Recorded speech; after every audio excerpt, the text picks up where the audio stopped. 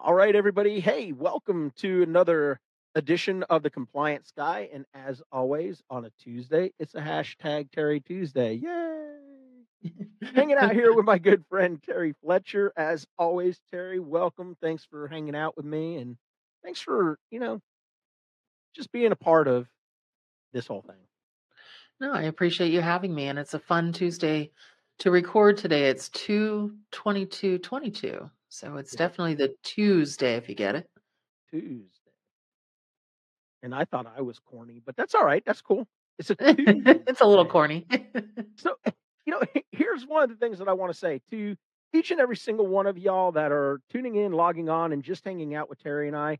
I cannot tell you how much we both appreciate all of the feedback that you give us, the love that you show us, and the respect. That a lot of these organizations are telling their employees that, look, this is something that we really want to mandate that you guys listen to because there's a lot of great information in here to help you as auditors, coders, billers be more efficient at your job and to help you sometimes navigate what can only be described as muddy waters. That's a good way So, to put it. yeah. So, again, thank you to each and every single one of y'all who's just helping us grow this podcast. We appreciate you, all of you, for sure. Absolutely. So today, our episode is part 2 of the appeals process. And if you go back and listen to the prior hashtag Terry Tuesday episode on the Compliance Guy, obviously you can find that on more than 80 podcast platforms. You can find it on LinkedIn, either under my feed or Terry's.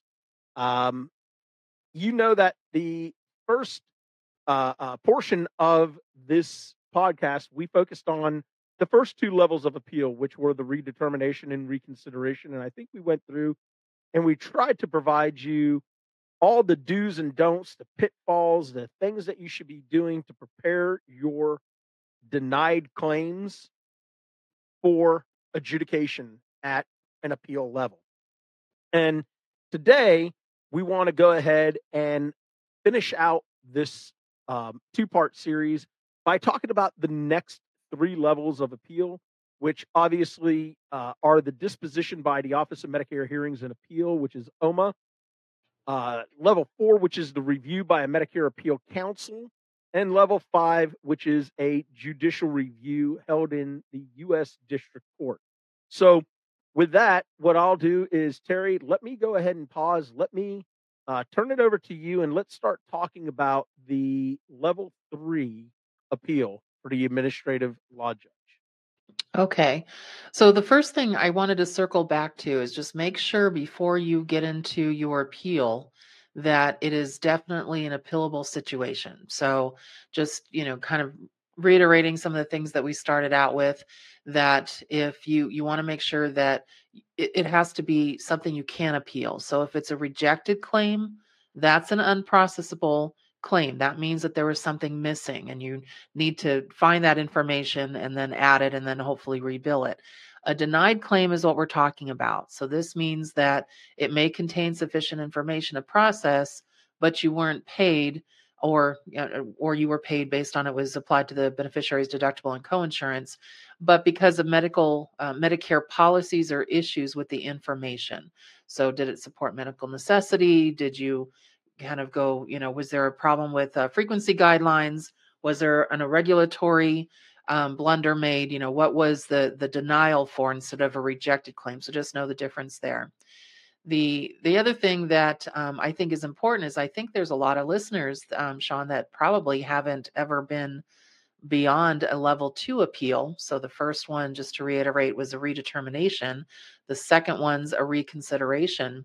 And so getting to the level 3, which is the decision by Office of Medicare Hearings and Appeals, now you have a threshold requirement. So they talk about the annual threshold requirement, which means it could also be a batch of claims, not necessarily one claim that you're trying to get consideration for or an appeal for. So keep that in mind. There's also some and I hate to call it frequency guidelines, but there are deadlines, let's call it that, for level 3 hearings or reviews. They have to be made within 60 days of the receipt of the reconsideration decision. And here's a big one. It also has to be completed on the what we call OMHA 100 form. So the OMHA-100 form. I know a lot of practices that have taken this on have just tried to put it in letter form, and those can get rejected. So they have to be in writing, and they could be in letter form, but know what your specific payer wants. But Sean, I have a quick question before we head into just some of the details of level 3. Let's say you didn't hit that 180 threshold, and you basically had your first level denied, your second level continue the denial. At that point, is somebody out of luck if they don't Yeah, have that threshold? Yeah, it's over. Yep, yeah, it's over because at that point. yeah, there's a threshold for a reason, and I gotta tell you, I've actually had um, a number of times where I've had a dispute that made it to level 2, the reconsideration with the quick, and we had that open discussion period, and we got onto a call, and we explained the situation, and lo and behold, we got a number of partially favorables, right? And Yeah. when you look at the outstanding amount, it was just under the threshold to be able Oh. to take it to the ALJ, which was to me kind of their way of saying, buzz off. I'm going to use a Yeah. nice word, you know, Kind of, and right? yeah, I'm going to use that nice word today. And wound up having to explain to the client. The client's like, but I don't understand. Sean, look, every single one of these is the same, and they're just rejecting it willy nilly. And I said, you're right, they are. Now, we, in those circumstances where we were able to show a pattern that every single one of these was identical documentation and there was no justification for the quick to deny these, we have gone back and we have actually pressured the QIC to give it to the actual medical director, because one of the things that I don't think a lot of people understand, or not that they don't understand, that they may not recognize, because like you and I, Terry, we do these all the time. I handle probably, if I had to ask Amanda Wesh, um, I probably do about 150 ALJ hearings a year. And that's Probably the about level 5, so that's the highest no, the level. ALJ, the ALJ Oh, the level 3. AOJ. Yeah. Oh, okay, level I do 3. about 150 of those a year. I probably do about 100 cases a year with Amanda. Um, but what I will tell you is there have been times where, we go back and we say, look, we want the medical director involved. Because if you look at a reconsideration, it's usually a stamped signature by the medical director. But I can tell you, with the volume of these QIC appeals that are taking place at level 2, there's no way this doctor is signing off on every single one of these. So we pressured him, and we've actually gotten the medical director a few times because we told him that we're going to issue a complaint with the Medicare administrative contractor, and we're going to take it to the highest possible level at the MAC, and we're going to show them that there's a total disregard for the audit process. And we have, I would say, probably over the last couple of years, about a half a dozen times, we've been successful with getting the medical director on the line, who has come back and said at a later date, within maybe 30 days, we get a follow up letter that says, we have had an opportunity to re-review some of these claims, and we do agree with you. We have thus issued a wholly favorable. So to me, I feel like some of this is still partially a game. But again, yeah, if you don't meet that threshold to be able to take it to level 3, unfortunately, unless you're able to demonstrate negligence on the part of the QIC, you're unfortunately out of luck. Yeah, and the one thing I was going to kind of comment on, because I know that appeals are expensive for any practice, for any hospital, for any entity, because you're spending time on things that you already made the assumption you were going to be paid on, and now you're having to go back and fight for your money. And now with the No Surprise Act, this is, I mean, outside of Medicare, that's going to elevate the work that's going to be involved for some appeals and things like that. So my question is to the listeners, and give Sean and I some feedback with this. What are you, or I should say, what staff members are actually involved in this appeals process? Because we know with redetermination, it's pretty straightforward as far as they get on the actual form that you use and the information. It's pretty straightforward. WPS, Novitas, and Noridian, for example, they have it right on their form on how to file it, what has to be part of that redetermination request form or in letter form. And it's sometimes right on the MAX website. When the reconsideration's there, that's actually helpful because it's based on the redetermination um, outcome, and then they tell you what you need to do next if you don't agree with that level 1 decision. And so it's pretty step by step. But then you get to level 3, 4, and 5, and now you have to have a little bit more, and I don't want to necessarily call it experience, but how about insight into how to complete the escalation into the level 3 and level 4 appeals. So I'm actually interested in the feedback from your listeners. Who's in charge of that? Is it somebody in the billing office? Is it the actual provider? Is it the administrator? Is it somebody that has not only knowledge on appeals and collections, but or the revenue cycle management part of the workflow, but is it somebody who understands local coverage determinations, national coverage determinations? I was just dealing with an appeal at this level recently, where oh my goodness, I have 6 patients that were in the ER for 3 days. Okay, so you sit there and go, how can you be in the ER for 3 days? Shouldn't they have either admitted them or basically discharged them or done something else? Right. Well, there was no beds available, and they basically didn't know what they wanted to do with the patient. And of course, Medicare denied any services after the first 24 hours. And so we basically collectively had to do this as several appeals, and we were at the 3rd level and talked to the medical director, like you said, but we had to also talk about the language of how things happen in that scenario. Who gets transferred? How does a transfer happen? Who's in charge of that? What was the diagnosis involved?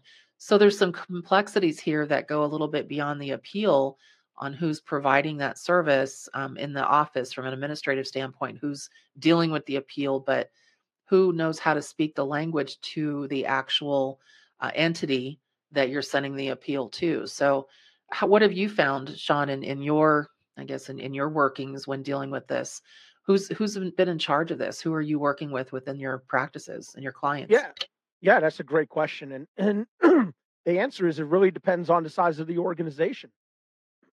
Excuse me. So, in most of the 1 doctor, 2 doctor to 5 doctor practices, you may have a coder and or the office manager who is playing out multiple roles, and that individual is also responsible for filing the appeals.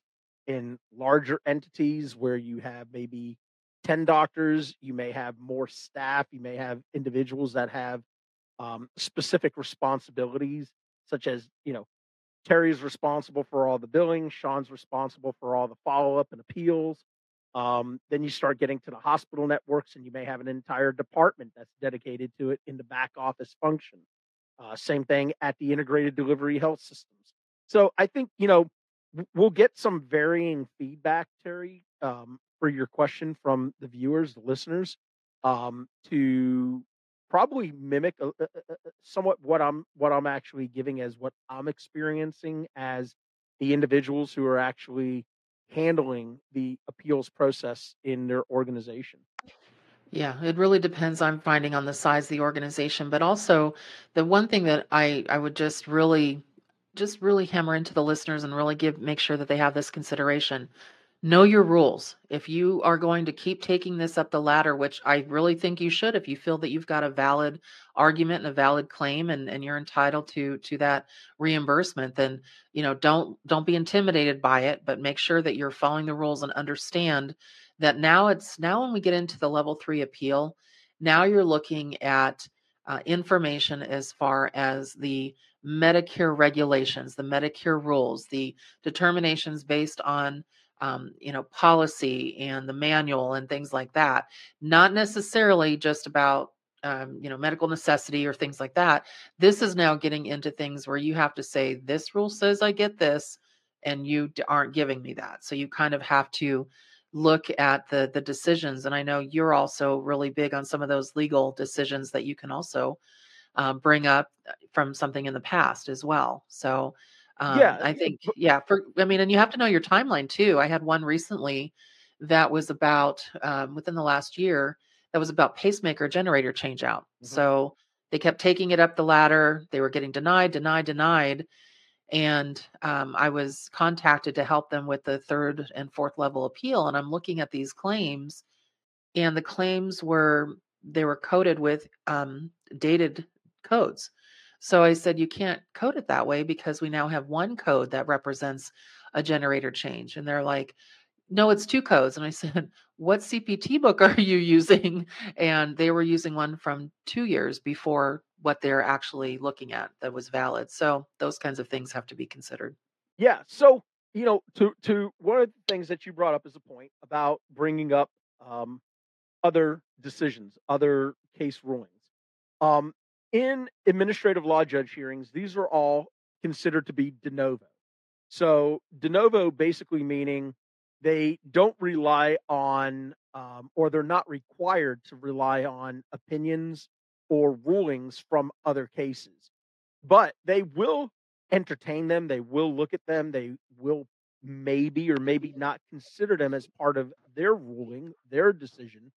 But I always think it's a good idea if you've had a prior ALJ hearing on a matter, to Terry's point, such as pacemaker generator changes, and you had a wholly favorable outcome from the ALJ. Bringing that up in the hearing that you're doing with that judge is never a bad idea. Just understand that a judge may give you some pushback and say, keep in mind that this is a de novo hearing. I'm not bound to prior rulings. I will take a look at what information you're providing to me and I will consider that. And that's something, I think that's part of the flaw in the administrative process with CMS is that these cases are de novo in that they don't have to rely on prior rulings. Now, in some of these cases, I'm grateful that a judge doesn't want to rely on the ruling of either another ALJ or an attorney adjudicator who can also be assigned to cases at level 3. We had a case last year, myself and I think it was Robert Lyles, that we decided not to do an actual hearing, just based on the type of case it was. So we did what is referred to as an on the record hearing, meaning we submitted all of our documentation, our position papers, our expert reports, all of those different things. And the case was assigned to an attorney adjudicator. And when we got the findings back, when we got the decision back from the attorney adjudicator, Robert and I called each other and were like, there's no way they even looked at the facts of this case because what their ultimate decision was didn't even match the reason why we filed for the ALJ hearing in the first place. So, there's positives and negatives to each of these things. But, Terry, there were some significant changes to level 3 of the appeals process. And if you give me a moment, I'll try to get through a few of these really quick. And then, obviously, if you want to add on to that, that would be great. So, I know we're in 2022, but folks, a lot of practices have never gone, to Terry's point, to that level 3, right? And Terry, you did say something that piqued my interest, which was they're costly. Going to an Yeah. administrative lodge, yeah, going to an ALJ hearing, going to level 4 and level 5, forget about it. These are very expensive, and you need to make sure that it's not just $180 that's in question, unless you're proficient enough to do all of the work yourself. And there's plenty of people who are out there who are really good at their job, who understand this stuff. and can actually file successful level 3 appeals. And I think that's tremendous. And I pat you on the back and tip my hat to you. But there's a lot of folks that have never gone through this process. And um, with that in mind, there have been a number of changes that took place, such as the ALJs or attorney adjudicators have the right to vacate dismissals. Um, OMA has the right to request missing information that's essential to resolving issues on the appeal. Now, of course, you have to keep in mind that there's a tolling of adjudication time frame. So you can hit your time frame, uh, for lack of a better term, a statute of limitations, if you will, right? And then they also, the ALJs and the attorney adjudicators, they now have the right to remand under their authority, these cases back to a lower level, um, for missing appeal information or for a variety of other reasons. Um, the one thing that I do want to talk about is that under the regulations, they do require that any new evidence that an appellant is going to submit at the ALJ level, it needs to be accompanied by a statement explaining why the evidence was not previously submitted. So, Terry, if you recall, when we were doing part one, we talked about the fact that everything that you want considered at an ALJ hearing, because keeping in mind, odds are you're not going to be successful at the redetermination, and odds are you may or may not be successful at the reconsideration level. So you want to go into your appeal filing at the very first level with an expectation that you are potentially going to have to file at an ALJ level 3. And as we talked about, you want to make sure all of the documentation that needs to be considered at every level is submitted during the first 2 levels. And if you don't, the judge or the attorney adjudicator at level 3 has the right to say, I'm not accepting this. Right. And But here's another thing too is that a lot of people ask me, well, do you think we have to hire an attorney or do you think we need to hire a consultant at, every level? And for me, it's what you're comfortable with. I think that you could probably get through the first process. The level one is something that every collector, biller, revenue cycle management person that's in there really needs to know how to do, regardless of your title. But for example, and this is just something that came up, I'm just shocked at it, where it was about signatures and how a signature on a medical record is required no matter what. Well, we had or authentication of the record, which is also a type of signature. But well, a couple of clients that I had a physician that basically said, I quit and left the practice. And they're like, well, what do we do with all the documentation and all the records that were not signed? Because everything said it had to be signed. So this practice basically signed everything with a different physician that happened to work there. And it was found out, and there was a lot of controversy on that. And so they went back and asked for refunds and money and all this.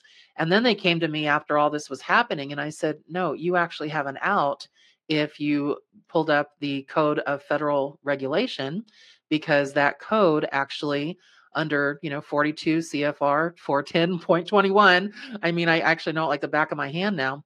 It talks about medical record documentation that the physician may review and verify or sign and date rather than read document notes in this scenario. So it talked about this scenario as far as presence and participation if they are also a partner when this happens, and you have to have a letter of abandonment. There's other things you had to have.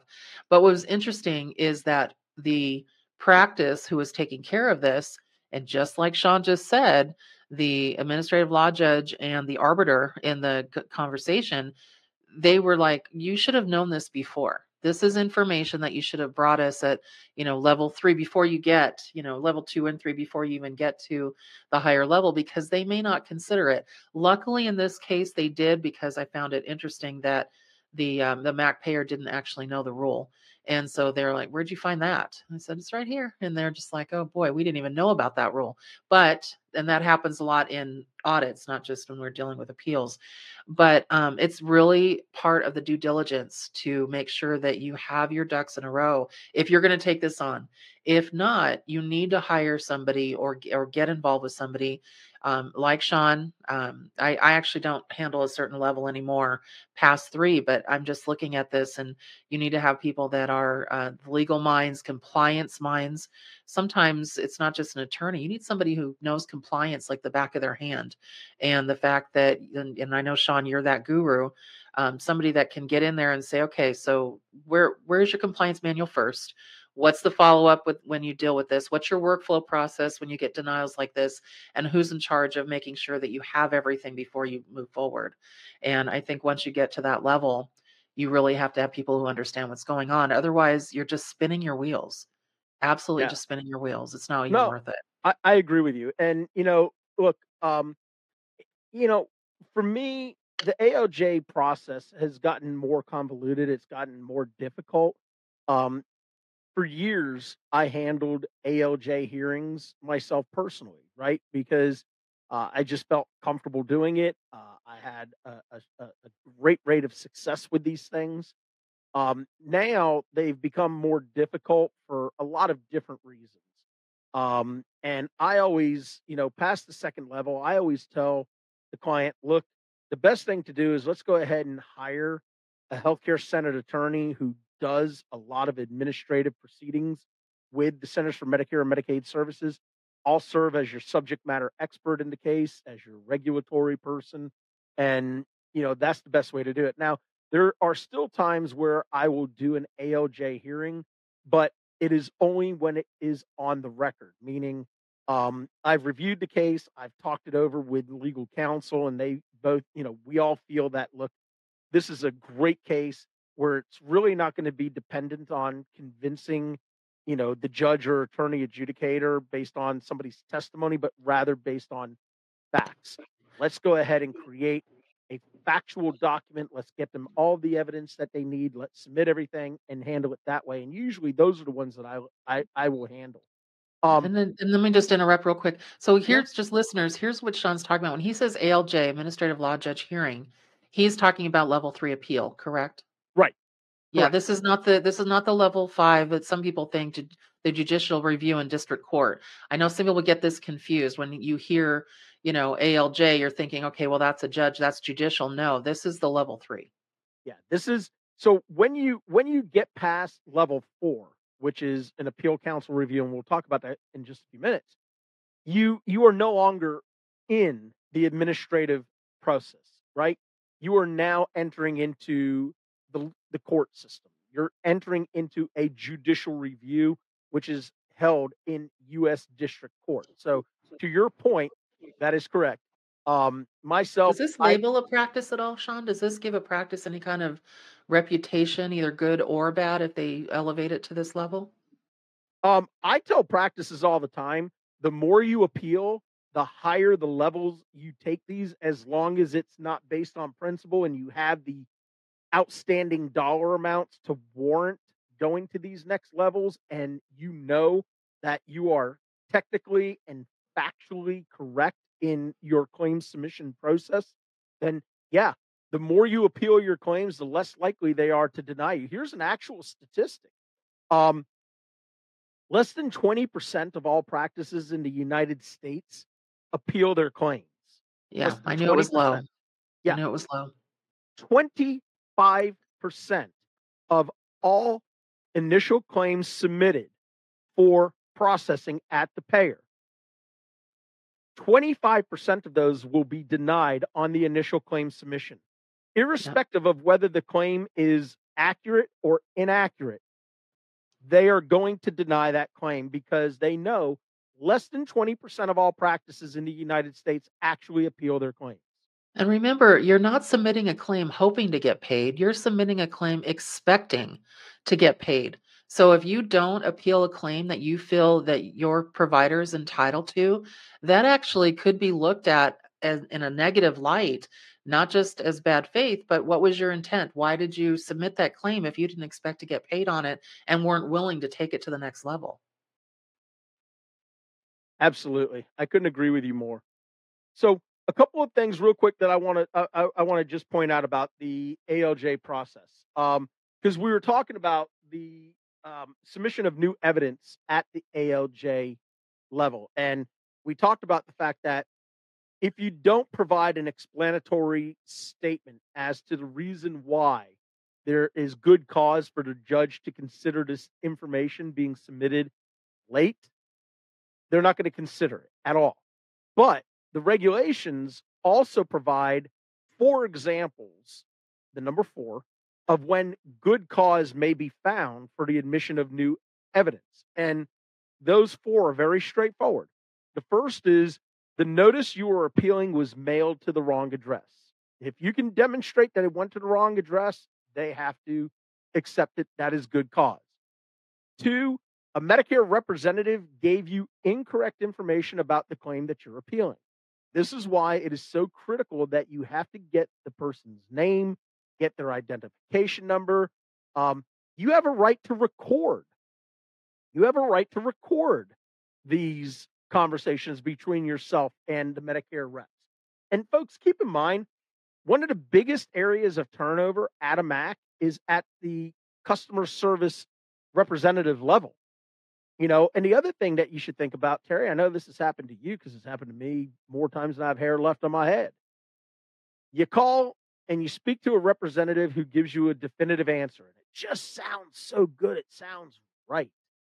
And then all of a Yes. sudden you say, just for kicks and giggles, because I got nothing else to do today, I'm going to call back and waste another 45 minutes on hold just so I could talk to somebody else to see if I get the same answer.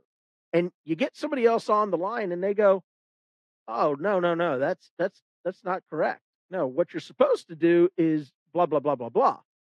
And you're like, "But Sean, badge number ABC123 just told me that this is what."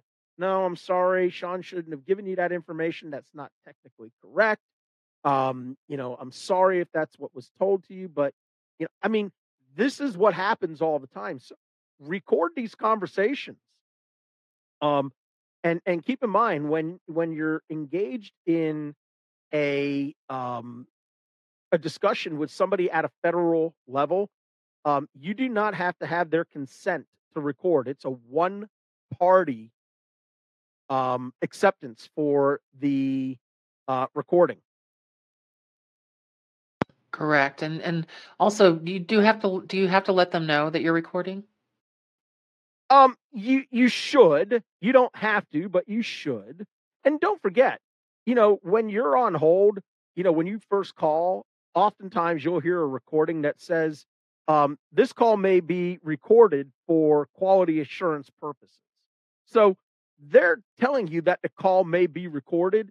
You have the right to say to them, listen, I know you guys may be recording this, but for my own records, I am recording this call and it is a one party um, you know, uh, authorization to do such. You don't have to get snide with them or anything. Um, it's up to you. I don't usually tell them I'm recording it. I just click record, and that way I know what was said to me on the call. Yeah. No, I do the same thing. Now, and let's say that we've completed the third part, we're not getting anywhere, and now we're going into level 4 appeals. Now, this is by the Medicare Appeals Council. So the parties were dissatisfied with Omaha's decision, and now they want to request review by the council. And this is obviously a component of the HHS Departmental Appeals Board. And there's no money threshold for this one. But this one basically has to also be done within 60 days. So when you get to the level 4, now what are we getting into as far as what's the disagreement here? And is this now you're including obviously the disputed decision with the appeal, but what are you asking the council for in this level 4? Yeah. So level 4 is a departmental. It's what they call a DAB, a Departmental Appeal Board review. And again, this is basically where we have received a filing or a decision from the ALJ, and we disagree with it. As I said just a few moments ago, we Robert Lyles and I, we had a decision that was rendered by an attorney adjudicator, and we were like, this makes absolutely zero sense. Makes no sense whatsoever. So the way it works is this: if a party to an ALJ hearing is dissatisfied with the ALJ's decision, that appellant, that party, has a right to request what is referred to as a departmental appeal board review or an appeal council review.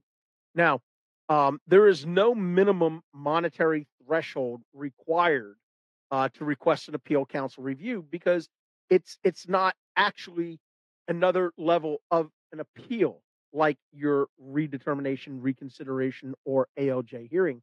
This is where we are saying we disagree fundamentally with the outcome of this ruling by the ALJ or by the DAB.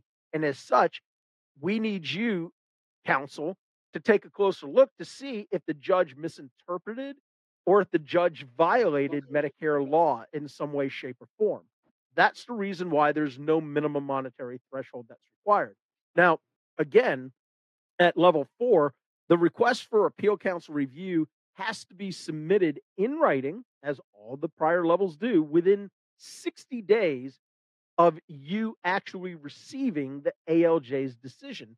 And you have to specify the issues and findings that are being contested. So, what you want to do here is you want to refer to the ALJ decision. You want to give specific sections, you want to give, direct quotes from the ALJ, and then you want to be able to find Medicare rules or regulations, statutes, and again, don't try to find things that are outside of Medicare rules and regulations because that's what they are basing their decisions on. So, again, as I said, refer to the ALJ decision for details regarding the procedures to follow when filing a request for the appeal council review. And the other thing that I would say is this, Terry. In general, the appeal council is going to basically issue a decision within 90 days of receipt of a request for review. Here's the Yeah. thing. If you're just Sean Weiss medical practice and you're not, doing these things on a regular basis, you know, disagreeing with the judge and going to the appeal council review, it's fine. Most of the time, it's no harm, no foul.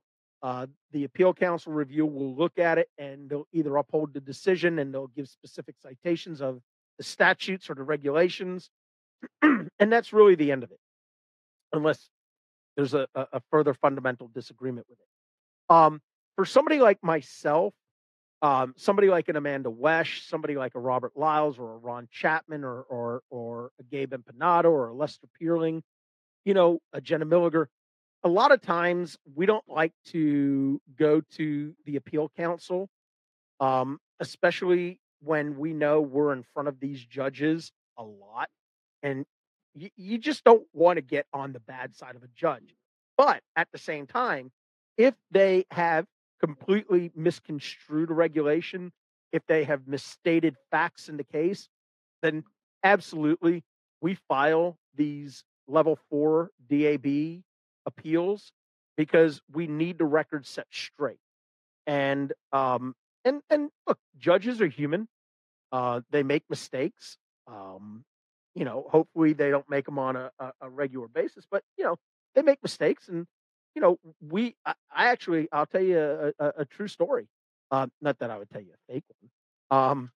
But I always wonder why people say, I want to tell you this true story. Well, as opposed to what? I Made know. up false one. Sometimes I just, you ever, It's funny. I'm going to drive off the cliff for a minute.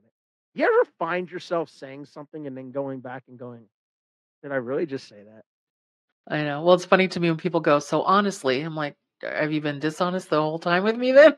I know. Like I'm such a freak when it comes to like double negatives It's so and stuff funny. like, oh, it drives me nuts.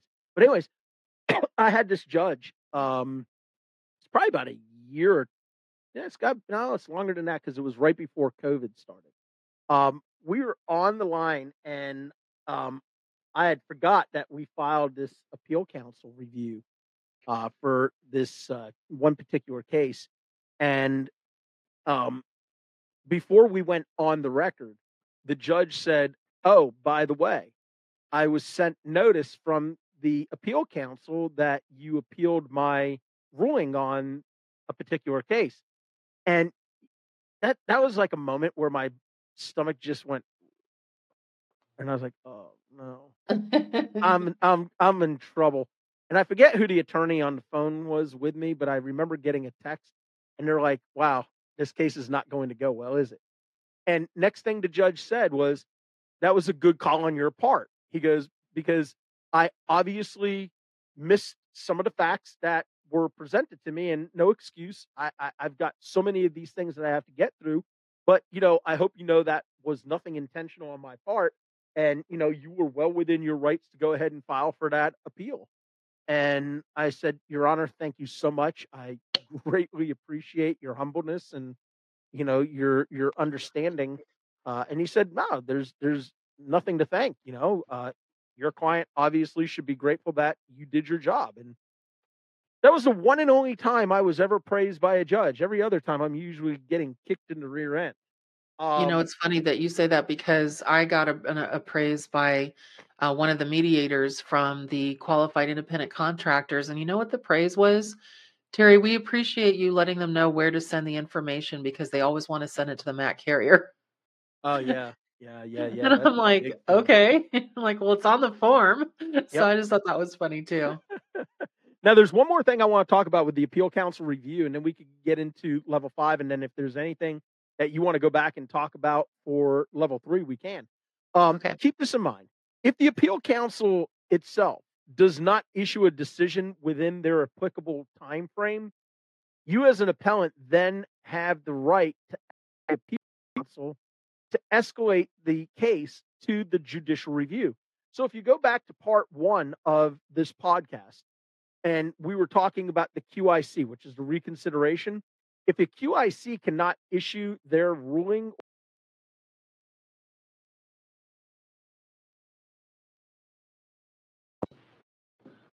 Sean, we lost you. You timed out. if they don't issue it within a certain time frame at the QIC, you have the right to then ask for it to be escalated to the ALJ.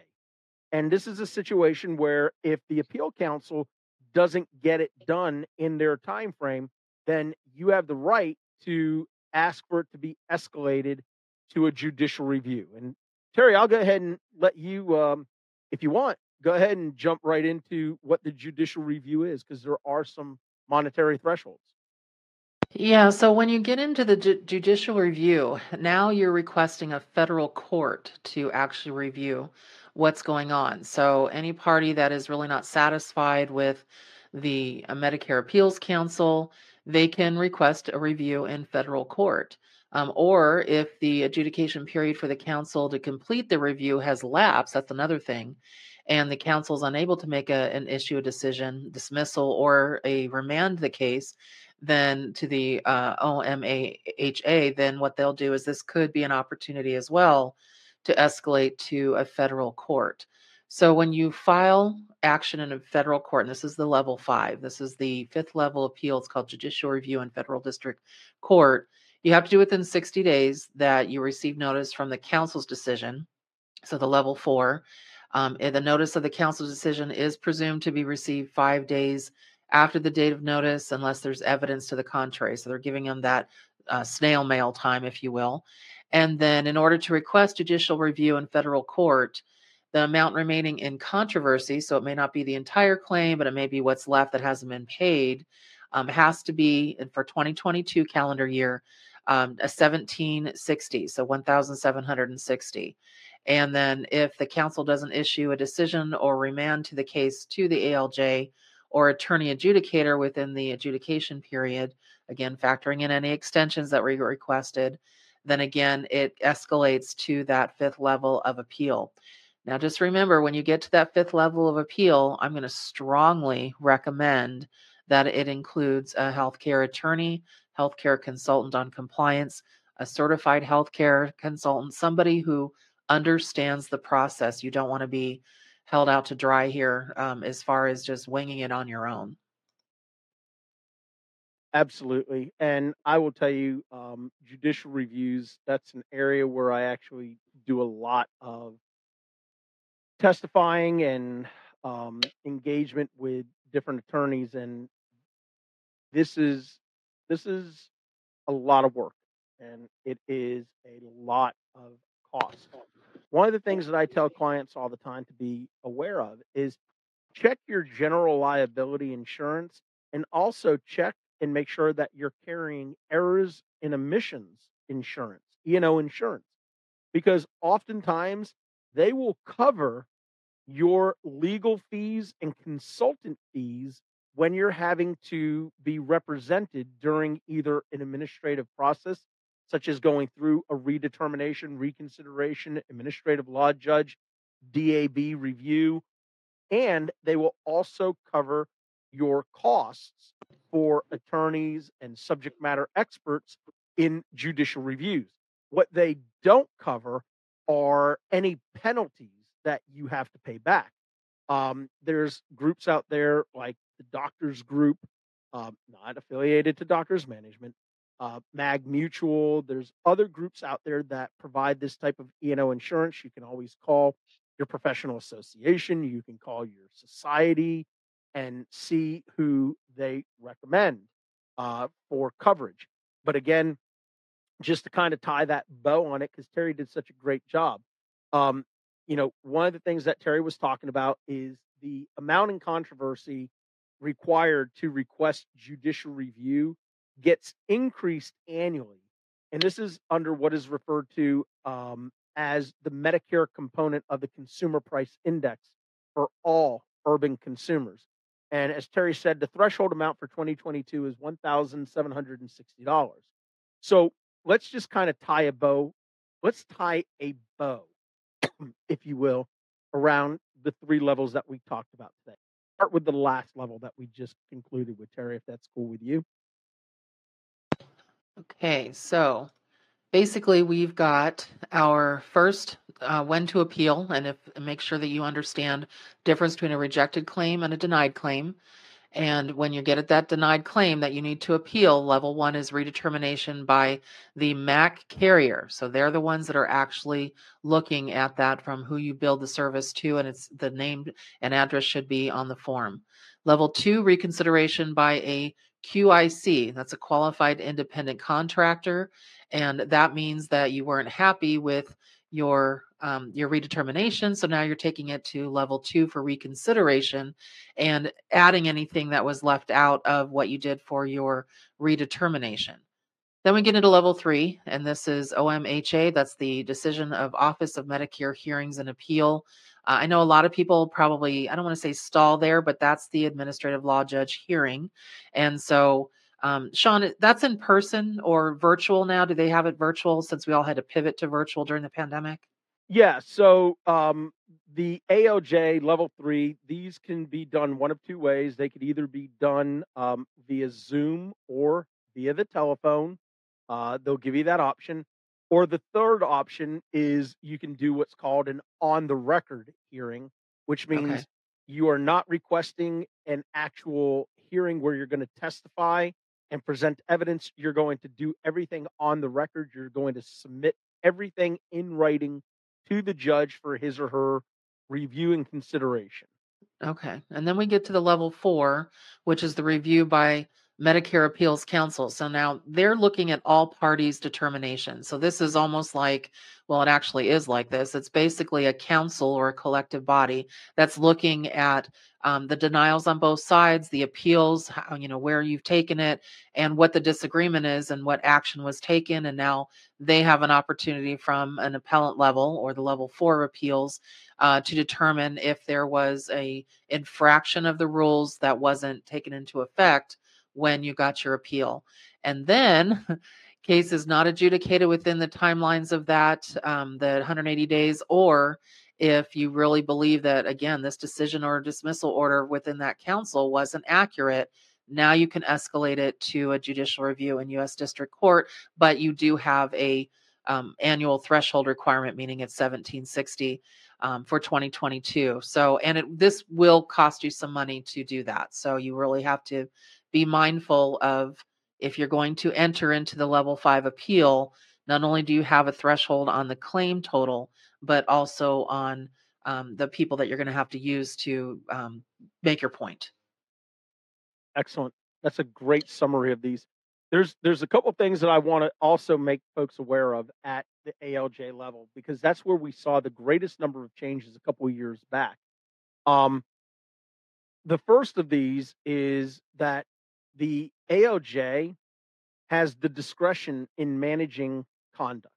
So what does that actually mean? Well, in the final rule, when it was issued, what it did was it strengthened an ALJ's discretion in managing the conduct of a hearing to either limit testimony or arguments that are irrelevant, they're repetitive, or they're insufficiently developed. An ALJ also is permitted to excuse a party or a representative that the ALJ deems uncooperative, disruptive, or abusive. This is why when we're doing prep for one of these hearings with our clients, I always tell them, if you can't control your anger, if you can't control what comes out of your mouth, if you are known as a verbal vomiter, I need you to keep your phone on mute until we say, Dr. So and so or expert so and so, here, here's a question that I have for you. And then just the facts. Don't digress. Don't give a diatribe. Don't go off the reservation and start giving this whole dissertation and just rambling. The judge will cut you off. If you use profanity, if you are snide or nasty or derogatory towards the judge, they're not going to hold you in contempt because this is not a court of law. They will dismiss you from the hearing, Yeah. meaning your case is over. You've lost. Um, there's a few other things that changed, and again, just for time purposes, I don't want to spend a whole lot of time on this, but I will say this: I will make this information readily available to our listeners once we conclude this podcast today. But there were changes to the governing adjudication timeframes and the simplification of the escalation provisions. So, any statistical sampling cases, such as the required amount in controversy and what sample claim information is required for appeal, is very relevant here. This includes statistically extrapolated cases, untimely asserted challenges to the statistical sampling and or extrapolation, and the final rule itself actually clarified the scope of the ALJ or the attorney adjudicator's required review of the sample claims when they are issuing their decisions. And there is an entire section that was produced on statistical sampling initiatives by OMA.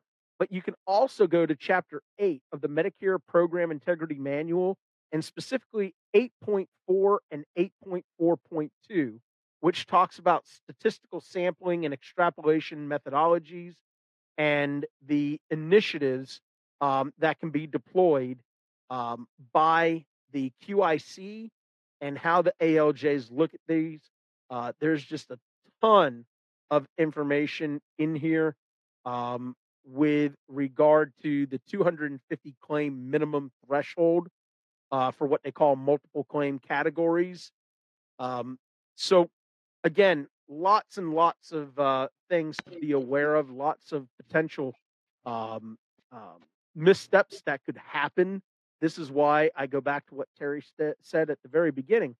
If you're going to go beyond level 2, the QIC, make sure you engage with individuals who have gone down this road in the past, who are proficient, who understand, what it is to file an ALJ. But I dare say this, Terry. I actually think if you file a redetermination, which is level 1, and you are unsuccessful at level 1, I think folks should seriously consider, prior to filing an appeal to the QIC for a reconsideration level 2, I think that's the time that you get a professional engaged, whether it's an attorney, whether it's a consultant who specializes in this kind of work. Because if you don't submit everything that needs to be submitted at level 2, demonstrating good cause to have it accepted at level 3 oftentimes doesn't happen. So I encourage our listeners to begin engaging with professionals if they are unsuccessful after level 1 prior to going to level 2. Because there's a lot of things that I've learned over 27 years of doing this, such as creating clinical summaries or creating clinical rebuttals, making sure that you've done your diligence to identify the proper sections of the statutes, the regulations, the acts, the laws, the things that level the playing field and ensure due process for an appellant. And if you don't exhaust every avenue at level 2, you're really setting yourself up for a lack of success at level 3 and beyond. So, Yeah, I would agree with that. The other thing is keep in mind too, and Sean and I actually mentioned this on previous podcast episodes. If you have a high error rate, the CERT, that could lead to the TPE audits. And so we're talking about how to appeal, but just know you can't open yourself up for audits if you're not tracking those errors of those denied claims. Why are you getting the denials to start with? So really look into that before you escalate it further, if you're not getting success at the first and second level. absolutely. Perfectly said. Anything else, Terry, that we either overlooked or we need to add to this discussion? I think we have wrapped it in a pretty bow for them. So I think we've hit that level 1 through 5 audit, or I should say, appeals process pretty well. Good deal. All right. Well, everybody, again, for those of you tuning in, logging on, and just hanging out with me and my good friend Terry Fletcher, thank y'all so much for taking time out of what we know is an extremely busy schedule to listen in to what it is that we're talking about. And as always, we hope that our guidance and the information that we're providing for you is beneficial. Remember, what we're talking about is not legal advice. We are not attorneys. We are not paid spokespersons for a law firm. And the information that we are providing for you does not substitute for the qualified information of a healthcare centered attorney. So, with that said, Terry, thank you as always for spending your Tuesday with me and helping us to get out great information to our listeners. It's so much appreciated. Yeah, I really appreciate you being here, or you asked me to be here. But also, I know that just real quickly, I know that we do a lot of Medicare all the time. So maybe in an upcoming episode, we can maybe do a focus on how to appeal on a commercial plan individually. So we'll talk about that. Yeah. Well, if you feel like playing Houdini, we'll Those are fun. Those are the yeah, fun part.